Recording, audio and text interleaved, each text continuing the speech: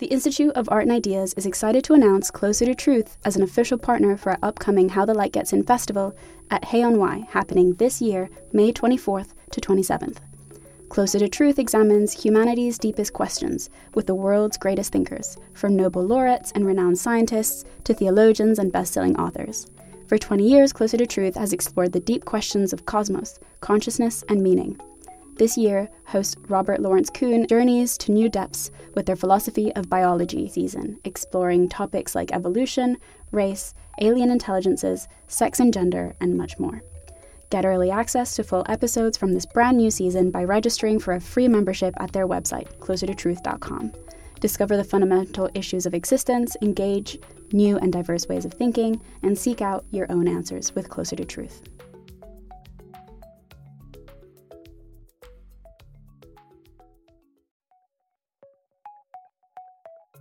Hello.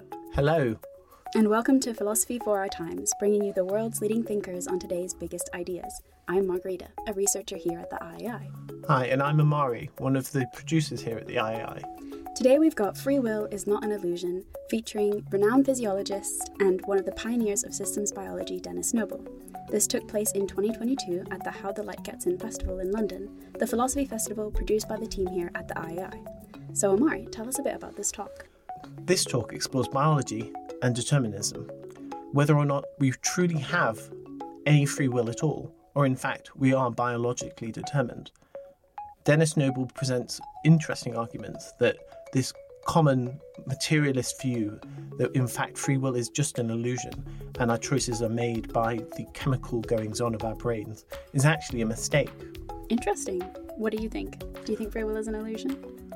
I think there are good reasons to thinking that our concept of free will, as it's ordinarily discussed, is probably real, but when you get into the technical terms, into the philosophical lines of argument, I think what Denis is really doing here is saving this commonplace understanding of free will. Interesting. And before we start, remember that if you enjoyed today's episode, don't forget to like and subscribe on your platform of choice and visit iai.tv for hundreds more podcasts, videos, and articles from the world's leading thinkers. Now it's time to welcome Denis Noble to Philosophy for Our Times.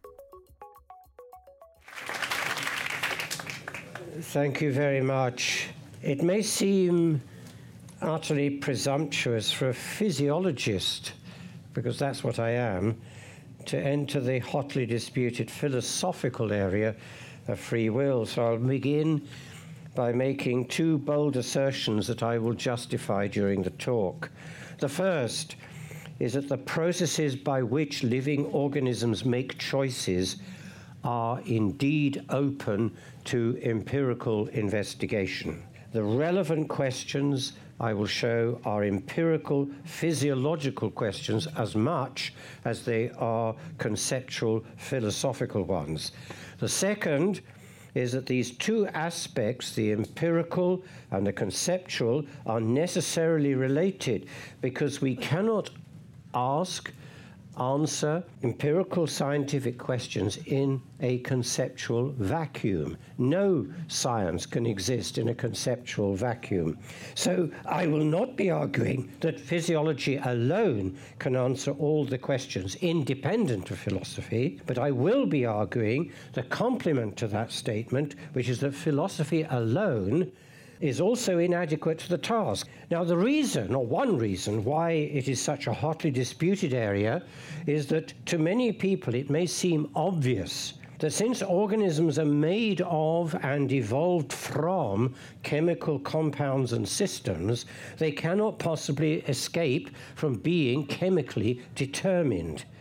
We don't expect purely chemical processes to be capable of making responsible decisions. That's one of the reasons why we are cautious about approving driverless cars on our streets. The ethical and legal problems depend not on the science, or not on that primarily, but on attributing legal responsibility, whether to the owners of the cars or to the car makers. But in both cases, you'll notice the ultimate responsibility is attributed to humans, not to that machine. Yet, I'm going to show you in this talk that precisely because of the kinds of chemistry that enable organisms to exist even, let alone behave in the way they do, they cannot be determinate machines. So what exactly are we made of? What is our chemistry? Well, with the exception of a few trace elements, we are largely made of the most common chemical elements in the universe. Hydrogen, carbon, oxygen, and nitrogen, just those four, make up the vast majority of the chemistry of our bodies. Now, of course, they are combined in unimaginably large number of possible ways because many of the molecules we are made of are polymers, long strings of highly variable composition. DNAs, RNAs, and proteins are all long polymers, threads of sequences of either nucleotides or amino acids. Your DNA and mine consists of strings of nucleotides forming polymers around 3 billion nucleotides long. There wouldn't, incidentally, be enough stuff in the whole universe for all those possible sequences of 3 billion DNA bases even to exist. Now, each of us might be, as I think we are, a highly unique and improbable machine, but we might still be machines determined by our genes and proteins. My demonstration that we cannot be determinate machines begins with just two of those four elements, hydrogen and oxygen. Combined, they make the smallest and the great majority of all the molecules in our bodies, H2O, water. Now, water is an extremely unusual substance in the universe. It is liquid at a range of temperatures way above the maximum temperature at which both of its atoms could be liquids. Oxygen vaporizes at -90 centigrade, hydrogen at -253. So the bonding in H2O is responsible for an enormous increase in the temperature of condensation. There are very few other chemicals that have that property. It is also a very flexible solvent. Nearly all the molecules in our bodies can be dissolved in it, but the exception is extremely important to what I'm going to present as my argument. Fats cannot be dissolved in water. They can exist in a water suspension. Every good cook knows how to make a sauce by whisking up an oil-water suspension. But our bodies are rather different from a sauce, thank goodness. The fats in us are actually more like soap bubbles than fat globules. And those bubbles form the vast structures of membranes in our cells and organs. Furthermore, those membranes are where nearly all the control processes, which would be relevant to choice, are to be located. So how on earth did the genome? They're not fats. They're not in the membranes. How on earth did they become described as the book of life, creating us body and mind, as Dawkins puts it in his book, The Selfish Gene? If that were so, the conditional logic necessary for life to be possible would have to be found in the genome. Now, I am a computer programmer, amongst other things, as well as being a biologist. If you look for all of those if, then, else clauses in a computer program, you will not find them anywhere in your genomes. No one has ever found a program of life or a blueprint in a genome. And we've been looking for over 20 years at complete genome sequences. There are switches in genomes, absolutely so, many of them. But those switches are controlled by other physiological processes that form the control routines that enable choice to happen. Those routines depend on the protein channels packed into the fats, the lipid membranes. They are our conditional on-off switches, and they therefore can form part of a choice process. Furthermore, those membranes and their proteins are influenced by the electrical and chemical processes that only membranous systems can display and be sensitive to. Without those membrane processes, there could not be choice between different behavioral options. Choice, obviously, don't need a philosopher to tell you this, is an essential element in any theory of variable free action. Not surprisingly, therefore, all our nerve cells, too, have these controllable on-off switches. So do all the cells in our body. Possibility of systems that can make choices therefore arose when the first cells emerged with their membranes during the evolutionary process. That is where intelligence became possible in living systems. And what I mean by intelligence here is the ability to distinguish between and choose between behavioral options, just as artificial intelligence machines do. I'm not at this stage concerned with whether those choices are made consciously. I'm only showing that the intelligence of life therefore lies in our membranes and the variable processes that they enable, not in our genomes. Now, I haven't finished, because not only is water a remarkable liquid solvent, it freezes in an unusual way. Ice is lighter than liquid water. The molecules become further apart in ice compared to the liquid form, so it floats on our lakes and seas. All other possible solvents do the reverse. You won't find another solvent in the universe that can do what water does. Their frozen forms would sink. That fact is why we don't expect to find living organisms, certainly not of the kind we know here on Earth, independent of water elsewhere in the universe. Moreover, since ice floats, large expanses of water in lakes and seas remain open to living systems. They continue to flourish even beneath the ice. The ice even acts as a heat barrier because it's a good insulator. And we think, that is, biologists think, that is why life on Earth survived the long periods, very long indeed, when the Earth was like an ice ball. Life, as we know it, may therefore exist elsewhere in the solar system, on planets or moons that are completely iced over. Now, so far, none of the properties of water I've highlighted, which are very unusual, can alone justify my argument that living organisms can have free choice. But there is another property of water which does form a key fact in the argument, and it was first observed in 1827 by a scientist called Robert Brown. He ground up pollen grains to form even smaller particles, pollen dust if you like. He then sprinkled that fine dust into water under a microscope. And as he watched under the microscope and watched the dust particles, they were all jiggling around, hardly ever stationary.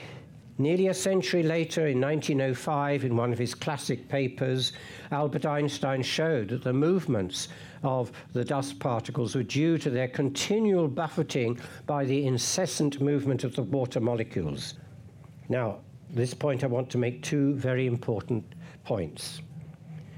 The first is that this is not true of solid machines like computers. The atoms in silicon and metal structures may be vibrating, but they are not freely engaging in the fabulous stochasticity we observe in a water-based environment. The suspended particles can travel over unlimited distances, many times greater than the diameter of the particles.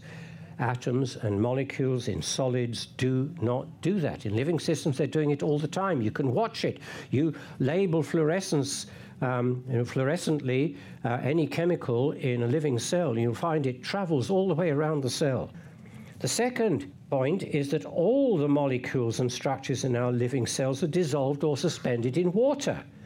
All, including the genome, will be subject to the buffeting that Robert Brown observed and which we now call Brownian motion. And these facts form a fundamental difference between living organisms like us and determinate computer programs. Does it matter? You bet it does. For wherever we look in our studies of living systems, we find massive, random, stochastic activity. There is no way in which living cells could be exempt from Brownian motion. And importantly, that is also true of our genomes. The DNA threads must also experience these chance buffeting, since they also exist in a water-based environment. Now, I want to pause at this stage in the argument to make a very important distinction. The fact that biological molecules and the structures they form are subject to chemical stochasticity is not disputed by anyone. Neo-Darwinists, particularly neo-Darwinist determinists, like Jerry Coyne, for example, would accept that fact just as strongly as I do. What then is the difference between us? Neo-Darwinists actually enthusiastically embrace stochasticity. The random mutations in our genomes form an essential part of their theory of life. According to them, living organisms experience this stochasticity, but that is all that they can possibly do with it.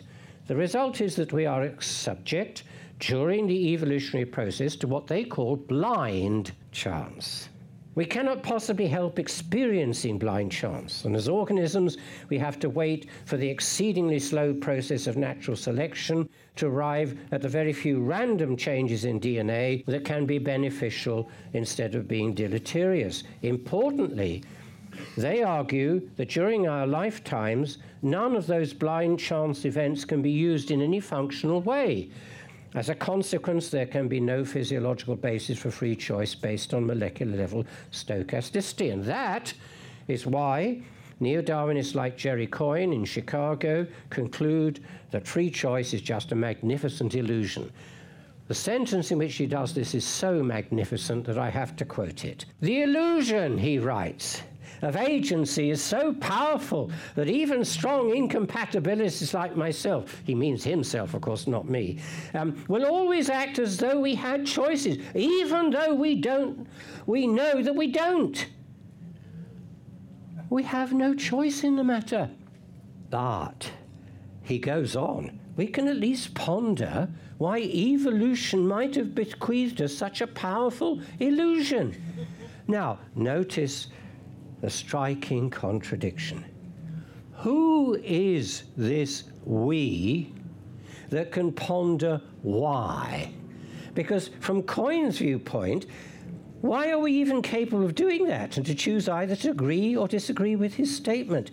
But look, I will leave that contradiction to one side. I can't deal with everything in a single talk to the IAI, because I want to explain first why this is such a common position taken by neo-Darwinists.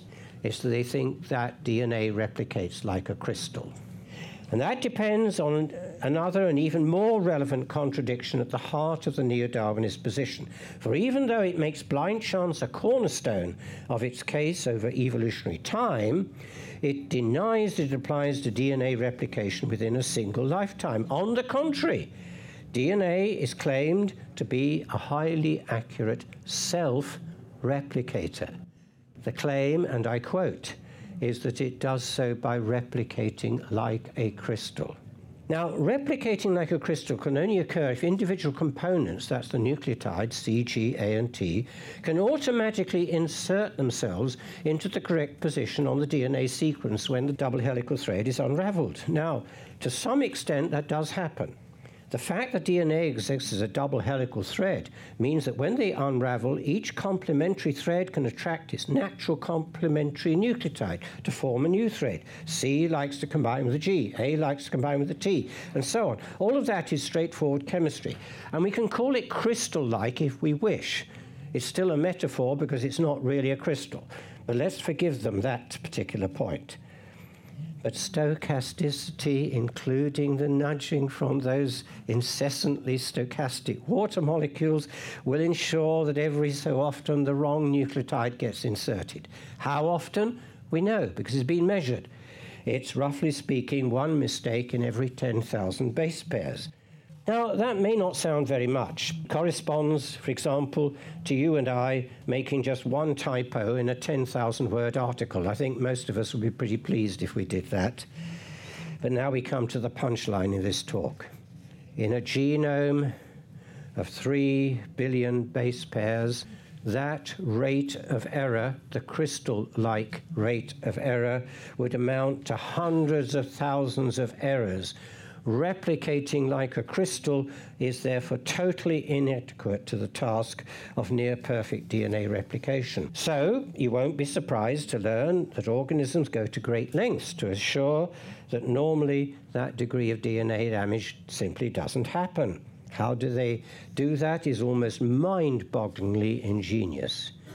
Each and every one of those errors are carefully proofread and corrected by the living cell itself, employing an army of DNA cutting and splicing proteins to do the job. The outcome is so accurate that it can reduce that natural crystal-like error rate of 1 in 10 to the 4 to just 1 in 10 to the 10. That's a 1 million-fold change, and only a living cell can achieve this. To use Dawkins' language, therefore, the replicator, DNA, is not, therefore, separate from its vehicle, the living organism, and this alone destroys the central assumption of selfish gene theory. Now I reach the second punchline in this talk. Not only does the living cell perform this miracle preservation of its DNA sequence, it can also regulate the error correction process. If the accuracy is downregulated, for example, the result can be millions of new DNA sequences which the living organism can use functionally. It can even choose which parts of the genome to protect and which to change. That is happening in your body and mine even now as we talk. The immune system is doing it by downregulating the error-correcting process in just the variable part of the gene coding for the immunoglobulin and giving rise, therefore, to a vast number of new immunoglobulins with different sets of claws, as it were, to try to grab hold. Now, I call these processes the harnessing of stochasticity, the control of chance enabling organisms to be creative. And the idea was first published just a few years ago in a journal of the Royal Society. Enable us to be creative? Could that happen within our nervous systems? You bet it does. Recall those protein channels in our cell membranes. Our nerve cells are literally packed with them. Those channels are continually jiggling around in a stochastic dance. And so I come to the final punchline in my talk, and this is where consciousness comes in, because just as the immune system can distinguish between the various forms of DNA variation that enable it to latch on to a new virus or bacterium, so the nervous system can latch on to neural processes that can satisfy the criteria of social choice. This is not a new idea. It's not my idea. It was formed originally by Gerald Edelman, who won a Nobel Prize in 1972 for his discovery of the structure of the immune system's immunoglobulins. And he went on to suggest the same harnessing of chance could occur in the nervous system. He called it neural Darwinism. So, if conscious organisms have such ability to match up their behavioral routines with the constraints of social interactions, including concepts of fairness and the other many values by which we live our lives, we have a process by which natural stochasticity can be harnessed to enable us to act with what philosophers call the only free will worth having. I've almost come to the end of my talk. But first, I think I need to give you an example of what I've just outlined, because I think many in the audience may be asking the question, how can Denis Noble be so crazy as to think that a choice made somewhere, don't know quite where, but out here, affect my body? It's doing so all the time. And physiologists like me know that. Consider two identical twins. For all intents and purposes, they have close to identical genomes. Differences are very slight. One is brought up in an environment that leads him to choose to become an athlete. The other does not. And not surprisingly, their body builds are completely different. In an extensive study of such cases, physiologists have been able to identify the control RNAs, those small molecules that control gene expression, to enable their muscle proteins to grow. The decision to train as an athlete, and provided that decision is implemented in practice, leads to precisely those changes at a molecular level that will enable the athlete to succeed. Now, I'm almost ready to rest my case, because what I've shown is that the harnessing of stochasticity, of chance, if you will, clearly enables a form of creativity and behavior that allows even social constraints and the ideas of value and judgment that go along with them to influence the physiology of our bodies. But why should we call this free will?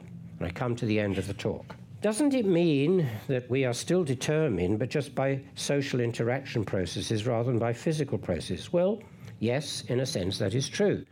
And so this is where I return to the very beginning of my talk, when I said the empirical and the conceptual are necessarily related, because we cannot define, ask, and answer empirical questions in a conceptual vacuum. We always need, therefore, to define what our questions mean before we can discover any empirical findings that may answer those questions. In the case of free will, that involves distinguishing between a physical compulsion and social constraints. What surely would disturb us, at least disturb me, would be that there is a demonstration that we are always impelled to do what we do by purely physical processes. My genes made me do it is even the title of a book. I joke not. Being influenced, even feeling compelled by the social influences of shared values and judgments, for some reason doesn't influence or worry us in the same way. We can even observe the same processes in other species. Packs of dogs, groups of monkeys, both have been shown empirically in field experiments to distinguish against non-cooperators in their midst. These distinctions between the physical and the social influences are surely the basis for what many philosophers are referring to when they refer to the kind of free will worth having. As the person Denis Noble, I'm not particularly worried by the fact that my upbringing and social interactions greatly influence my values and actions. Why ever would I wish it to be otherwise? Furthermore, influence by social factors does not imply compulsion. Social factors and the reasons we may give for actions are what philosophers call defeasible. We can always, in retrospect, change the reasons we may give for what we do. Legal processes in our law courts illustrate that process all the time. The concept of defeasibility, incidentally, was developed as a legal concept as well as having a philosophical basis. So, here's my conclusion. Clarifying what kinds of free will are worth having is a philosophical question. But I hope I've also outlined a way in which the physiological processes exist that can enable a kind of free will to occur, the only free will worth having. Indeed, I would go further. Given what we know about the chemistry of life, and which I've outlined in this talk, it must be true. I rest my case. Thank you very much.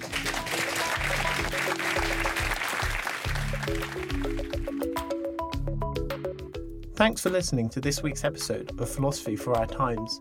If you enjoyed today's episode, don't forget to subscribe on your platform of choice and visit iai.tv for hundreds more podcasts, videos and articles from the world's leading thinkers.